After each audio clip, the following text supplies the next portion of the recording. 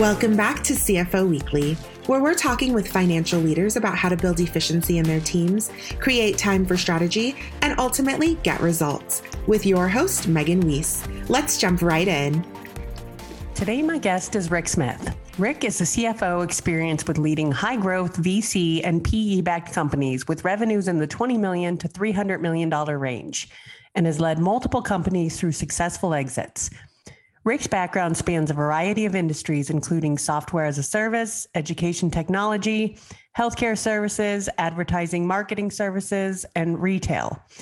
Having been a controller, FP&A leader, and a CFO, Rick is deeply knowledgeable in all areas of accounting and finance, including day-to-day accounting and processes, financial systems, buy-side and sell-side, M&A, financings, capital raises / recapitalizations, and international operations.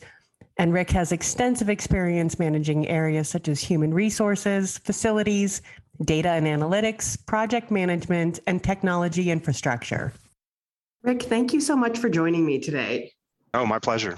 Today, we're going to be discussing the role of CFO, how it's evolved over time, as well as how it evolves over the life cycle of a business. We'll also be taking a look at some specific challenges that some of our listeners might be facing today or sometime in the near future. So let's get started. Sounds good. First, let's spend a few minutes talking about you and your career progression. How did you get to where you are today? Yeah, it's kind of funny. If you go all the way back to college, I always wanted to be a CFO, but I didn't want to be a CFO for a company that was super large. I always wanted to be a CFO for companies that were more at the growth stage. And this sounds strange, but I really didn't want to approach it from the accounting side either. So out of undergrad and after getting my MBA from Dartmouth, I took a variety of roles where I could focus on using systems and data to drive operational improvements. And eventually, I literally fell into a controller role, which helped me bulk up my accounting knowledge. And I eventually was promoted at that company to the CFO position. And since then, I've been a CFO for several different companies in different industries. And I usually stick around until there's some sort of transaction, which is often a good time for a CFO to exit. So overall, I would describe myself as an operationally focused, services-based CFO for VC and PE-backed companies. Yeah, wow. It sounds like you've had some great experience. So as you look back throughout your career, are there particular stories that stand out in your mind as turning points? Yeah, as I said, my background was much more on the financial operations and FP&A side. And one day I interviewed with a $60 million in revenues company to be their controller. And I had never done a journal entry or an account reconciliation in my life. But somehow I went through the interview process and they didn't ask me the right questions to figure out if I was a good accountant. And I ended up getting the job. And as it turns out, I'm a good accountant. Maybe that company during the interview process saw this in me and I just didn't know it yet. But it all worked out very well. I was with that company for 10 years, eventually becoming the CFO, and we grew that business from 60 million in revenues to 300 million in revenues. We went global. We did tons of acquisitions. It all worked out really well, and it was a great training ground for me. So anyway, when I got there, the company's accounting was a bit of a mess. I mean, they had grown rapidly, and they had just done a systems conversion and had done it poorly. So I didn't know anything about accounting, but I went account by account, and I reconciled each one, and it was probably hundreds of accounts. And I basically taught myself how to do accounting.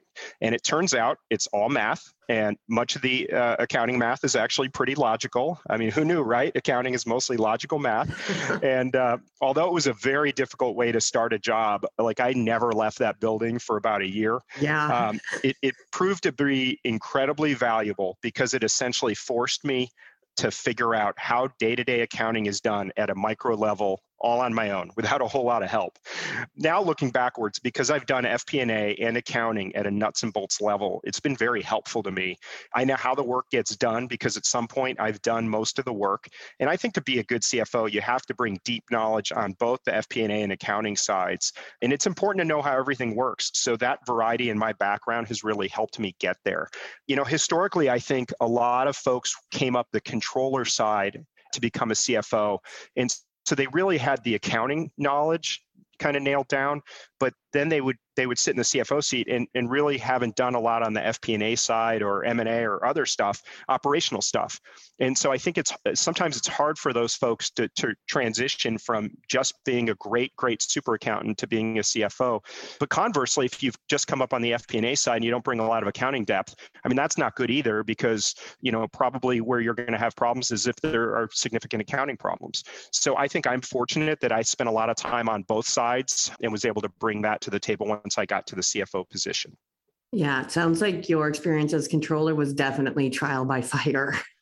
Yeah, it's funny looking back. I mean, I literally had never done a journal entry and then just had to figure it out. And again, super messy books. When I joined, I can't remember what month, but we were heading into the audit, and pretty quickly it was apparent we didn't have a chance at getting through that audit unless a significant amount of effort was put in to clean up the books, which is what I did. And again, I didn't leave that building for a long time. Yeah, I imagine you didn't. So tell us about Parchment. What is it that they do, and what were you brought in to accomplish? Yeah, Parchment's one of those businesses you probably never think about, but it serves a very important purpose. So Parchment is the most widely adopted digital credential service, allowing learners in academic institutions and employers to request and verify and share credentials, stuff such as transcripts and diplomas, in simple and secure ways. So most high school students will use Parchment to submit their transcripts to colleges, and then Parchment handles the transcripts of most higher ed students, and then Parchment produces electronic or paper diplomas for many graduating students. So again, it's a business you probably haven't thought about. And if you have high school or college age kids, they've probably in some way interacted with Parchment, whether or not they knew they were doing so. But it's a great niche to be in.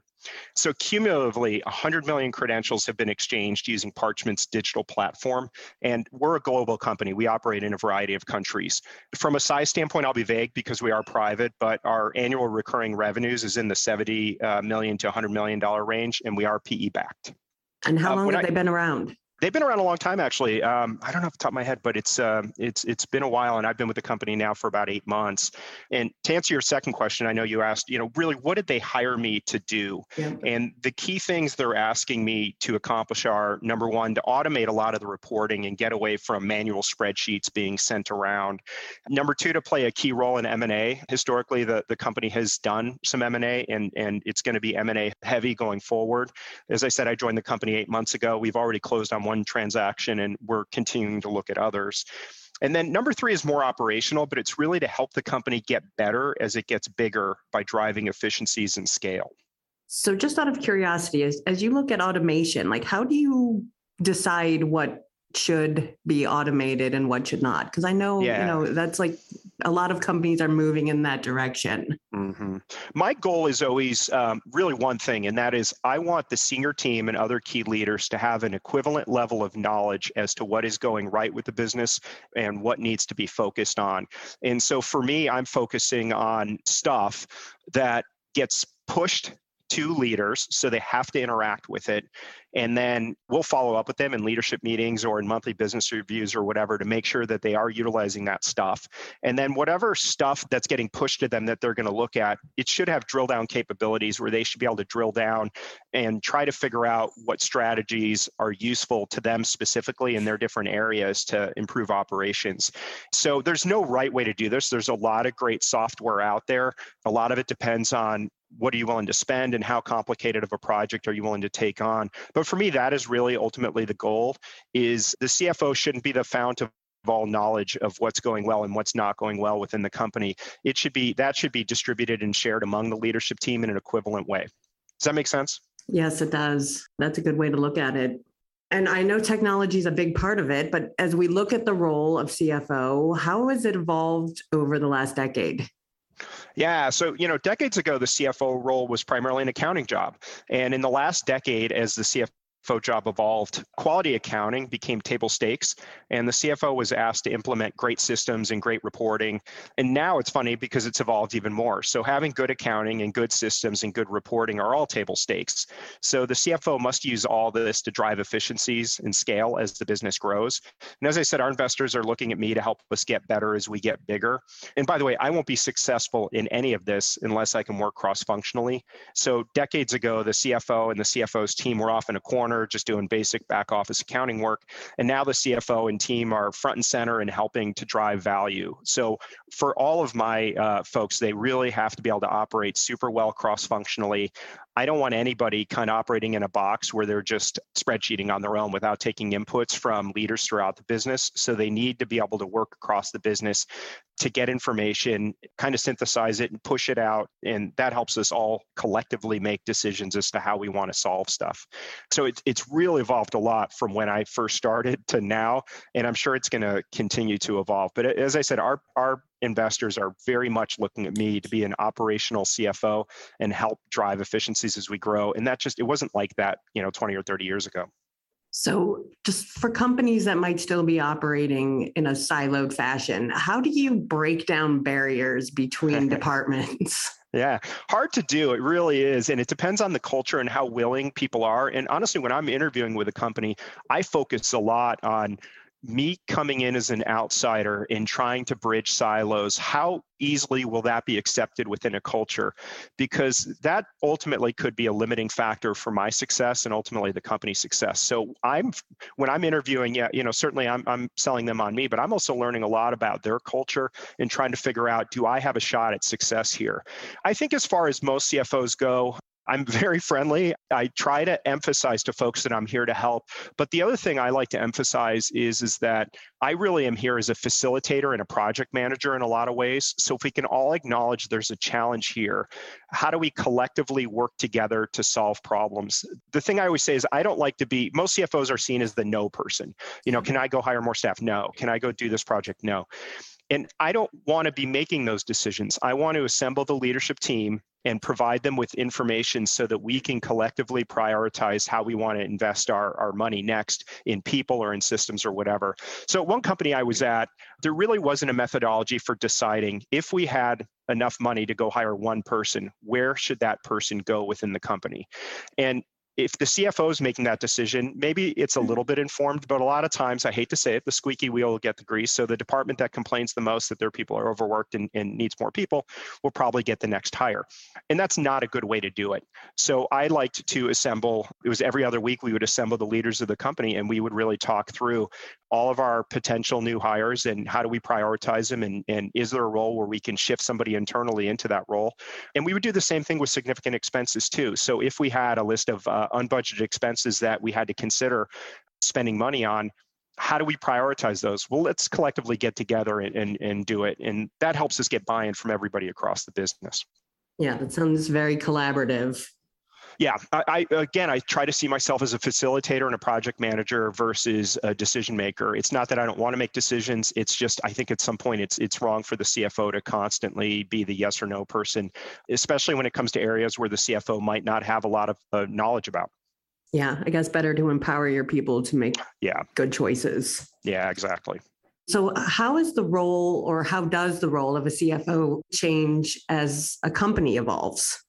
Yeah, it changes a lot. And I've operated at a lot of different stages. I mean, I've been a CFO of a company as small as 20 million and as large as 300 million. So I've seen companies at lots of different stages, and the role is almost completely different at different stages. So let's start at the venture stage. I mean, venture stage companies often have a conundrum, and that is they can't afford a quality CFO, and they might not have enough work to occupy a full-time CFO.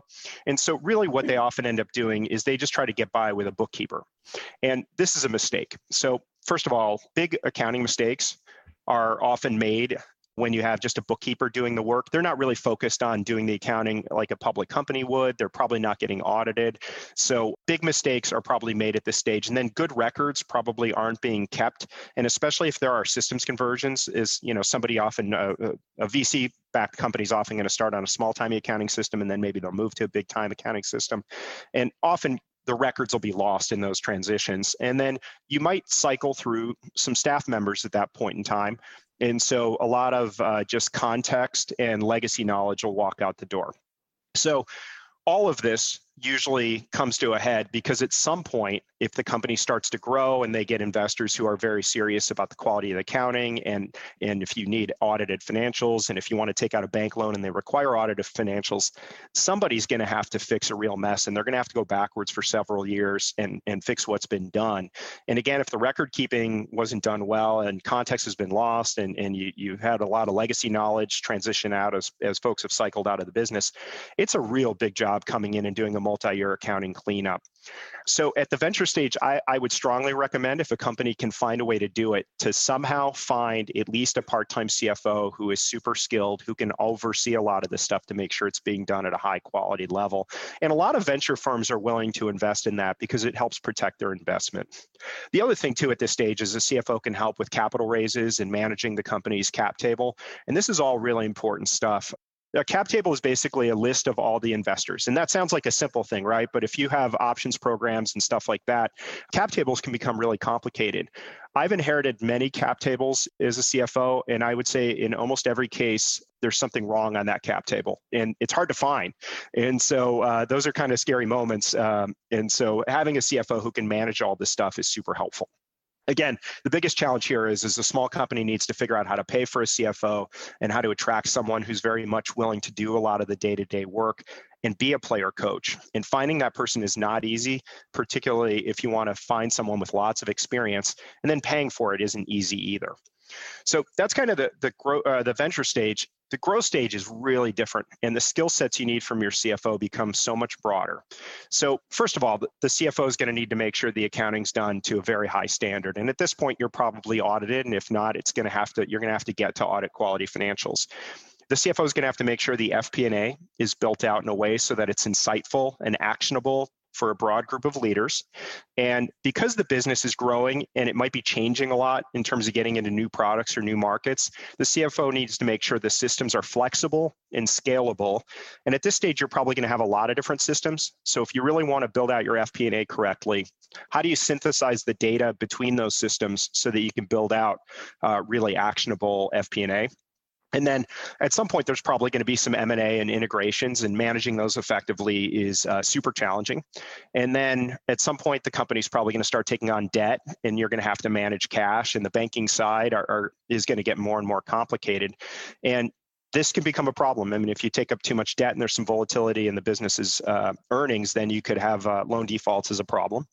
As I said, you're going to get into new markets and product expansions. And so working across the company cross-functionally in pricing and in just managing this whole process and collections and everything there is tricky. And then international.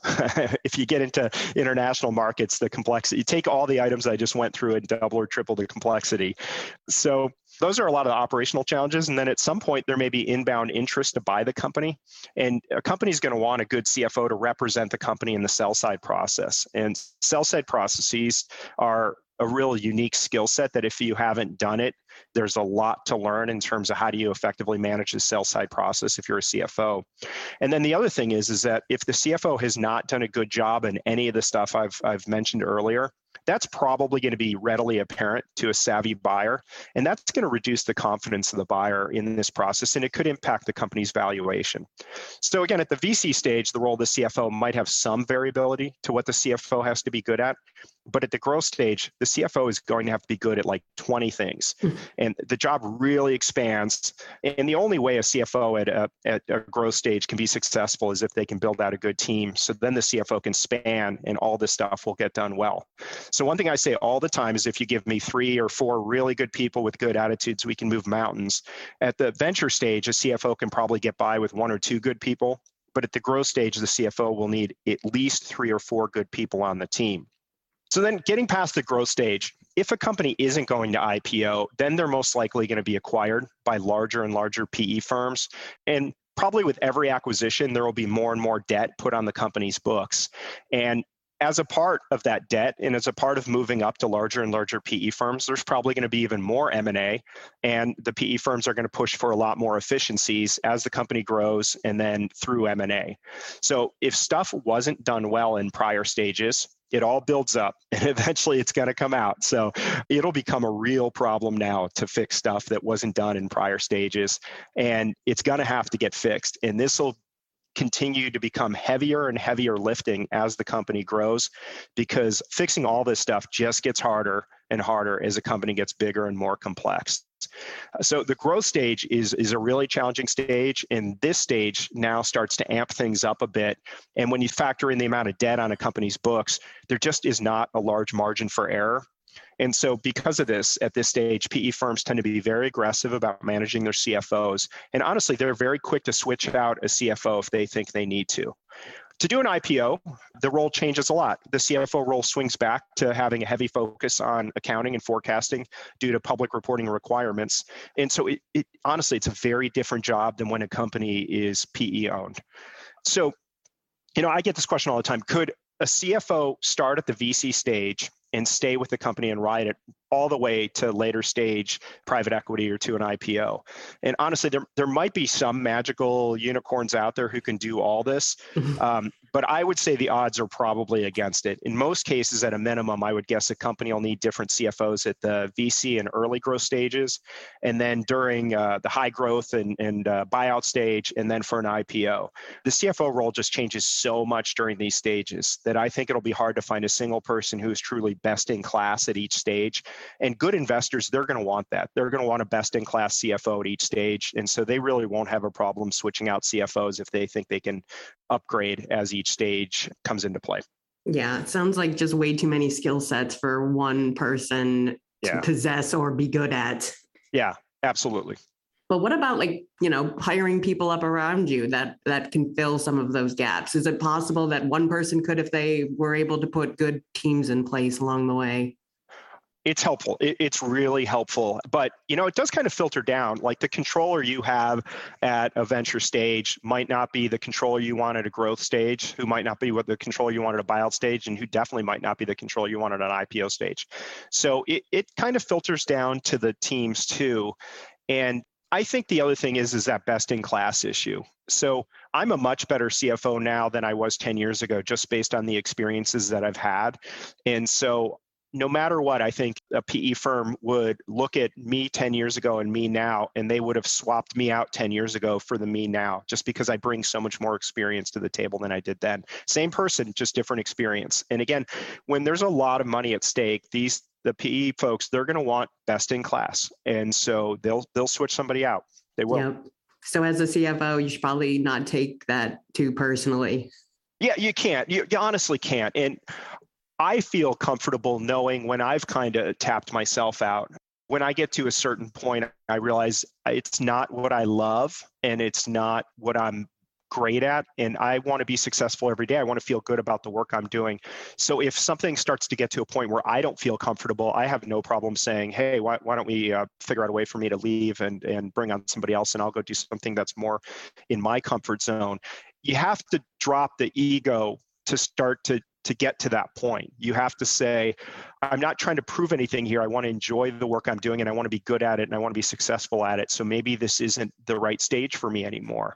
But you have to be kind of true to yourself and be willing to admit that there's probably somebody else better out there for this stage. And honestly, there's nothing wrong with that. Just you'll be happier if you move along and find something that's a better fit for your skill set. Yeah, it's great advice. So switching gears a bit. So one of the fallouts of COVID is that many businesses right now are having to re-examine their office space. I know you recently spent a great deal of time on this yourself. So what advice can you offer? Yeah, it's funny. The company I joined 8 months ago, we have 5 leases under our belts right now. And by the end of this year, I'll have redone in some way all 5 leases. So dealing with real estate matters is a much bigger portion of a CFO job than anybody would ever think. But COVID has really thrown a wrench into things. So with COVID, some businesses are saying that they're going to move completely virtual. And will this work over the long term, especially as a company grows and changes and acquires other companies? I know lots of people are pushing the 100% virtual thing, but at this point, I'm a bit of a skeptic. Yeah. I do think that there are challenges in maintaining your culture, particularly as you get bigger and if you're acquisitive. And it's very difficult for new employees or young employees who need mentorship and visibility to be 100% remote all of the time. So said another way, there are things you can probably do when you have 100 employees that won't be as effective as when you have 1,000 employees, or when you do some M&A and try to mix together some different cultures. So again, I know there's a lot of companies out there saying, hey, we're going 100% virtual. I think you can do it when you're small. I'm a bit of a skeptic that when you're really large, it will be effective for you. But as far as COVID affects your real estate strategy, it's still such a fluid situation that, I think a lot of companies are putting out bold proclamations like, we're going to be virtual for forever. It's still, to me, a very fluid situation, and it's really hard to know how this is going to play out over the long term. So 12 months from now, will COVID have a major impact on our day-to-day lives? It may, or it may not. And I'm super hesitant to make a long-term decision on something that may or may not impact us over the long term. So for now, I'm kind of trying to be a little bit cautious when dealing in real estate matters.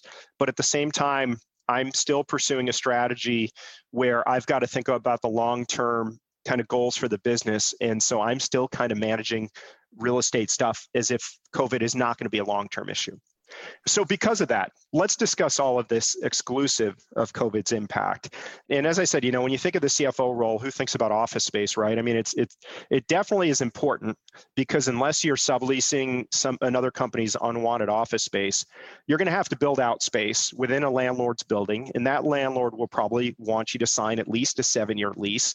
Sometimes you can sign a 5-year lease. You'll pay for that privilege. So most leases are 7 years, and some are as long as 10 years. The hard part is you really don't know how much space your business will need 5, 6, 7 years from now.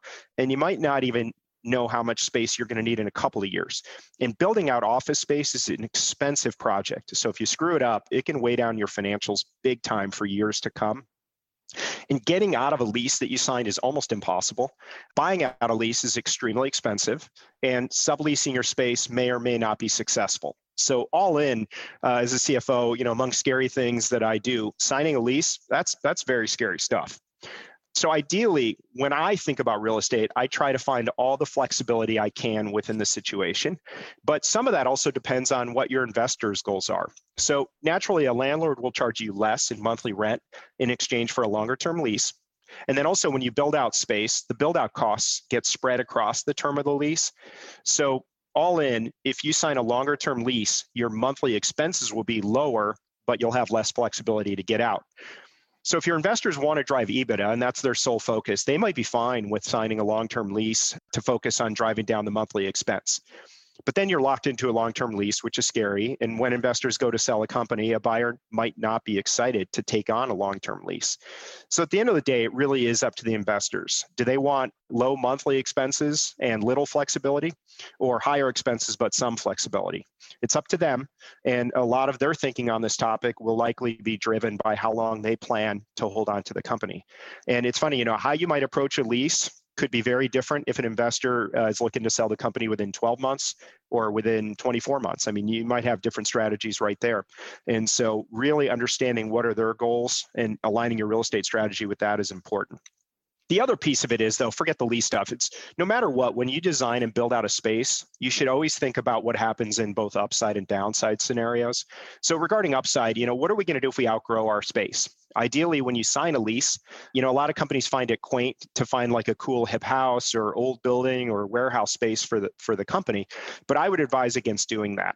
My advice, and it sounds super generic-y, but try to find space in the biggest building you can find with the biggest floor plate, which means the size of each floor. Then if you need more space, there might be adjacent space that you can lease that you can connect to. And if not, there may be space directly above you, or there may be space directly below you that you can connect to. And if not, as a final fallback, there may be space elsewhere in the building. These are all better options than having to spread your business across different buildings if you're growing. In a downside scenario, you should design your space in a way that a portion can be easily carved off and subleased if you need to. And you should design that space in a fairly generic style so that a broad group of sublessors might be interested in it if you have to go and sublease the space. So overall, I like to look at this and I say it's a lot like getting married. Nobody wants to think about what happens if things don't work out like you had planned. But the reality is that things might not work out how you had planned. So you need to have a downside plan. Yeah, I imagine that a lot of startups want to do that cool, hip space to ultimately their disadvantage in the long run. Yeah, and look, I know employees love it. Here's the funny thing, though, is a lot of times a company will take cool, hip space without factoring in how long it takes for their employees to get to that cool, hip space. And I'll bet you if you surveyed employees, most of them would say, I'd rather have a shorter commute to more generic-y space than a long, crappy commute to really cool space. Absolutely. So switching gears again. So as a CFO who's had to work through international acquisitions, what advice can you offer those out there who might be grappling with this right now? It's funny, as a business student, everybody wanted to major in international business, right? Yeah. It sounds super glamorous, and I'm sure listeners are envisioning first-class flights and expensive meals in Paris, and that all sounds great. But the reality is that when you're buying something outside of the U.S., take the complexity of a US-based acquisition and easily double or triple it. So with every global market you go into, and let's say you buy a company that's in a bunch of global markets, you need to understand the specific details of each country's labor laws, data privacy laws, taxation. In some companies, or in some cases, you might be able to find a global bank that you can use in multiple countries, but otherwise you might have to find an in-market bank. And I got to tell you, it's gotten very difficult to remotely open up bank accounts in foreign countries due to the fear that governments are worried about fraud and money laundering. And God forbid, if you want to accept electronic payments or cash payments in those markets, those types of accounts they've gotten really difficult to open without flying to that market and meeting in person with the bank. I mean, I'll tell you one funny story. I was CFO of a business, and we were going to open something in, I think it was Singapore. And we weren't going to channel a lot of volume through the account, maybe $200,000. And when I talked to, we were going to have a small business essentially in Singapore. And when I talked to the bank, they said, well, you have two options. Number one is you have to fly to Singapore and meet with us in person so that we can get to know you and make sure you're legitimate. And I said, but this is going to be a small business for us. I mean, the cost of me taking a week of my time and flying to Singapore, that's going to exceed the amount of EBITDA we're going to get from that business for a year or two. And they said, fine. Your other option is you can deposit $2 million US in our bank as a kind of a form of security. And I said, did you get the decimal right? $2 million, I'm going to channel $200,000 in revenues through your bank. No, you need to deposit $2 million. Okay, so neither of these solutions was very viable. The other thing you have to think through is you do have to set up intercompany agreements between all the countries you're operating in, and you have to keep your accounting properly between all these countries, because a lot of these countries are nervous about, are you doing stuff to minimize taxes? And naturally, each country wants to collect the amount of taxes that they're owed. And you have to have an accounting system that can handle multiple currencies. And I mean, honestly, I could go on and on and on. There's so many things to think through here. And time zones. Don't forget about time zones. So we bought a company who has employees that are in Europe and Australia. And so if you measure the time zone span between Australia, Europe, and us in the US, it's about a 15-hour time span. So it's almost impossible to schedule a call where folks from both locations from Europe and Australia can be on the calls due to the time span. It's really, really complicated. So how do I navigate this stuff? Because at some point, most companies are going to go international, and you're going to have to find ways to navigate it. The first thing I do, honestly, is I set the expectations for everyone that it will be difficult. I let our investors know this is 2 to 3 times more challenging than buying a company in the US. I let our leadership know, just because I don't want anybody to go in and think it's going to be easy. It won't be. And then having prior experience with specific markets certainly helps. Like, I've operated a lot in the UK, so if we open something in the UK, I generally know what needs to happen. But if you don't have that, the one thing that helps now that really didn't exist 15 or 20 years ago is there are a lot of third parties who help companies operate globally. And again, these did not exist before. So for example, now you have a lot of global PEOs. So these are companies that instead of you hiring staff, they'll hire staff for you in the market. They're not going to pick the staff. You're going to pick who they hire, but it's going to be on their payroll. And then they'll handle all the local filings and taxes and stuff for those individuals. So there are a lot of global PEOs now who, if you need to hire and pay just a couple of employees in a country, it's a lot easier than going country by country and trying to set up your own payroll and your own filings and stuff like that.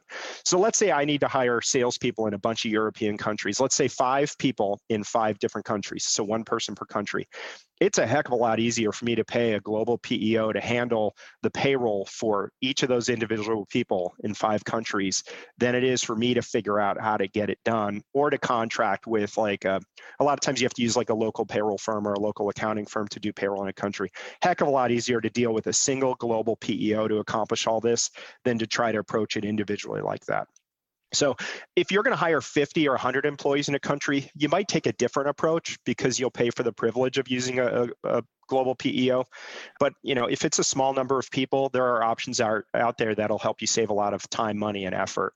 So I honestly, when I go into a foreign country, I look to outsource as much as I can just to keep it simple. And then if we're going to get size and scale in a given market, then I might look at each different kind of accounting or finance function and figure out if I should bring that in-house. I am very overt with investors and with our leadership where I'll say it'll take me more time to figure out how to get one employee who's working in Rome set up and paid than it would take 100 people who are working in Phoenix to get set up and paid. So just given how complex it is to go international, when is it the right time to make that jump? Yeah, I would push it out as much as I can. If you have runway in the United States, I would focus on that first. And then there are markets that are probably easier to enter if you're located in the United States, something like Canada. A lot of times the English-speaking countries are a little bit easier. But I was at a company where we were 20 million in revenues, solely domestic, and we started to prospect a lot more in Europe. And when I joined the company, that was one of the first questions I asked is, why are we doing that? And we ended up not doing it. We ended up putting a stop to that because I said there's a lot more runway in the US, and operating in a foreign country with data privacy issues and stuff like that, it's going to be really challenging for us. So at our size and scale, it really did not make sense, and that's why we stopped doing that. Again, I would focus on growing the United States for as long as I can before I would get into international markets. The one good thing if you buy companies in international markets is, a lot of investors look at market size and TAM, and so total addressable market. So they're going to look at you and they're going to get more excited about you if you're in markets that have a lot of growth potential. And so if you think from an investor valuation standpoint, that'll help you a lot. Then it could make sense to go into international markets earlier rather than later. But if you're a smallish US-based company, there's a lot of runway here for you to grow, and you're not that great at operating executional details in the US. It's only going to get harder and harder to do it outside of the borders of the US. So I would defer that as long as possible. Great advice. So as a CFO, what are your greatest concerns these days? What's keeping you up at night? Yeah, I mean, it's funny. This sounds generic-y, but it really is always making sure that I have the right team working on the right things. I literally get pulled in 20 different directions in any given day.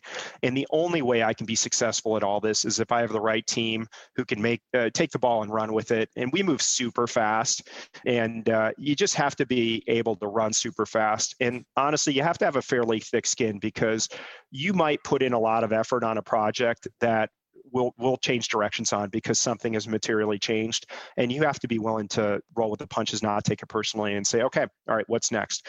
It's finding that great group of generalists, kind of like me in a lot of ways, generalists who are just really willing to take on random projects that pop up, because they will, and are focused a lot more collectively on what are we trying to accomplish as a group and not as individuals, and really focusing on our broader success rather than individual success. I really try to look out for my people in terms of titling and comp and stuff like that.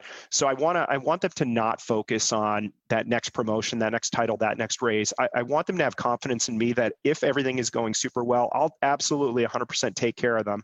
And if they're a great member of the team, I want them to work with me for forever. I'll handle all that stuff so they don't have to worry about the career stuff.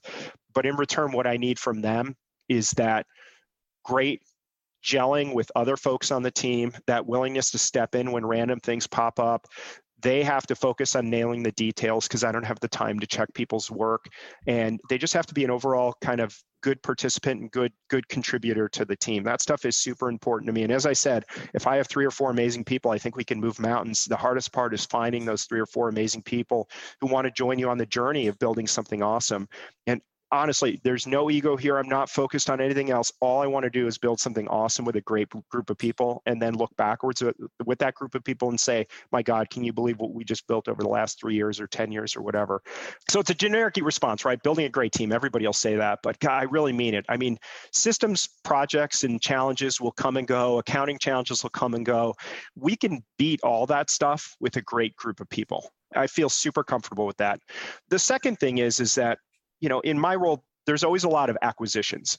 And being successful in M&A, it sounds glamorous and it sounds easy, but it's really a difficult road that's fraught with risk.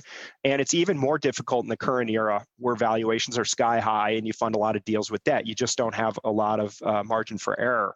And when M&A goes well, it can result in just a magical transformation for a business. It can really help you quickly accelerate into new products or new markets. But when M&A goes sideways, the situation can devolve into being a big distraction and a financial drag. And it also erodes the confidence from your investors. And as with a lot of things, M&A, it sounds super glamorous, but success is really found in executing the details. And there are plenty of studies out there that show that the majority of M&A leads to negative value created. Yeah. Yet when you close on an acquisition, you are 100% certain that it was a good move. So reconciling between the excitement of closing the deal and actually realizing positive value from the deal is when reality sets in and you separate out companies that have developed a skill at acquiring and integrating companies and others that close deals without a game plan or a skill set to do M&A. Yeah, I imagine that finding that magical M&A is not the norm. Yeah, I have so many success stories where I will tell you it was transformational for our business. But then I can tell you other stories where the process just didn't go well. And for whatever reason, operationally, we got bogged down and it was really hard to get value out of what we bought. It's a lot trickier than it sounds.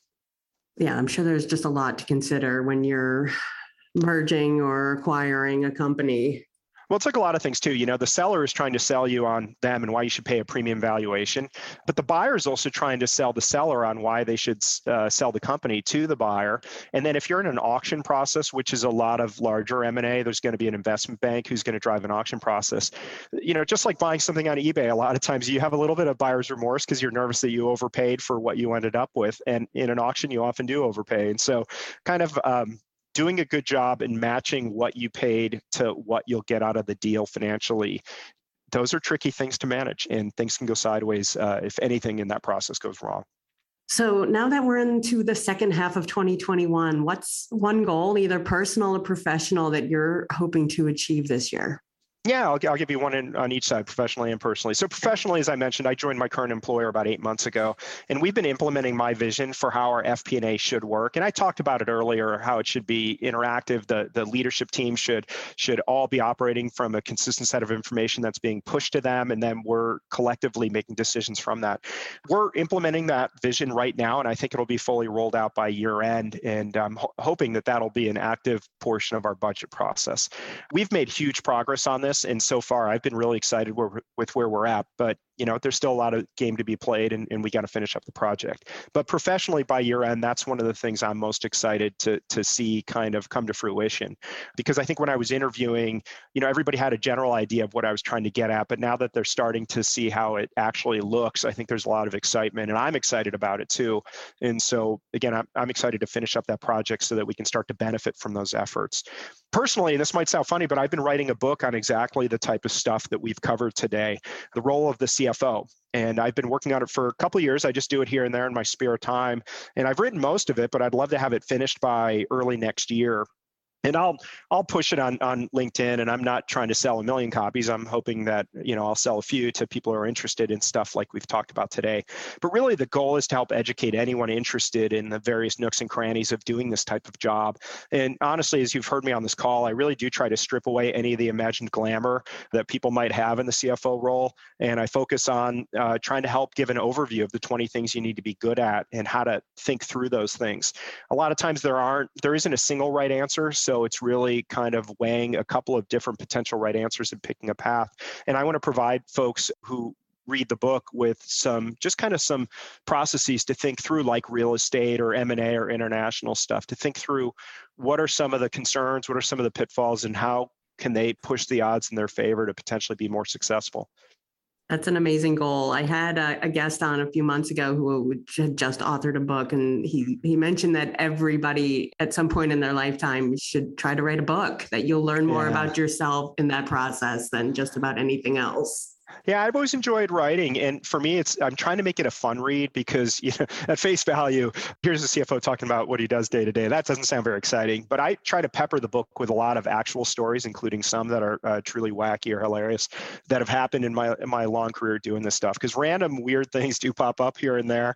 And sometimes things don't go exactly how you planned. And so I want to be very upfront and honest and talk about a few of those things and tell some funny stories to keep the reader engaged. But I think for folks who want to be a CFO, for controllers, for financial analysts, for private equity folks who may not know what the job looks like day in and day out, or MBA students, I think it might be a fun read, and it won't be incredibly long. I think when I'm done, it'll probably be, 250 pages.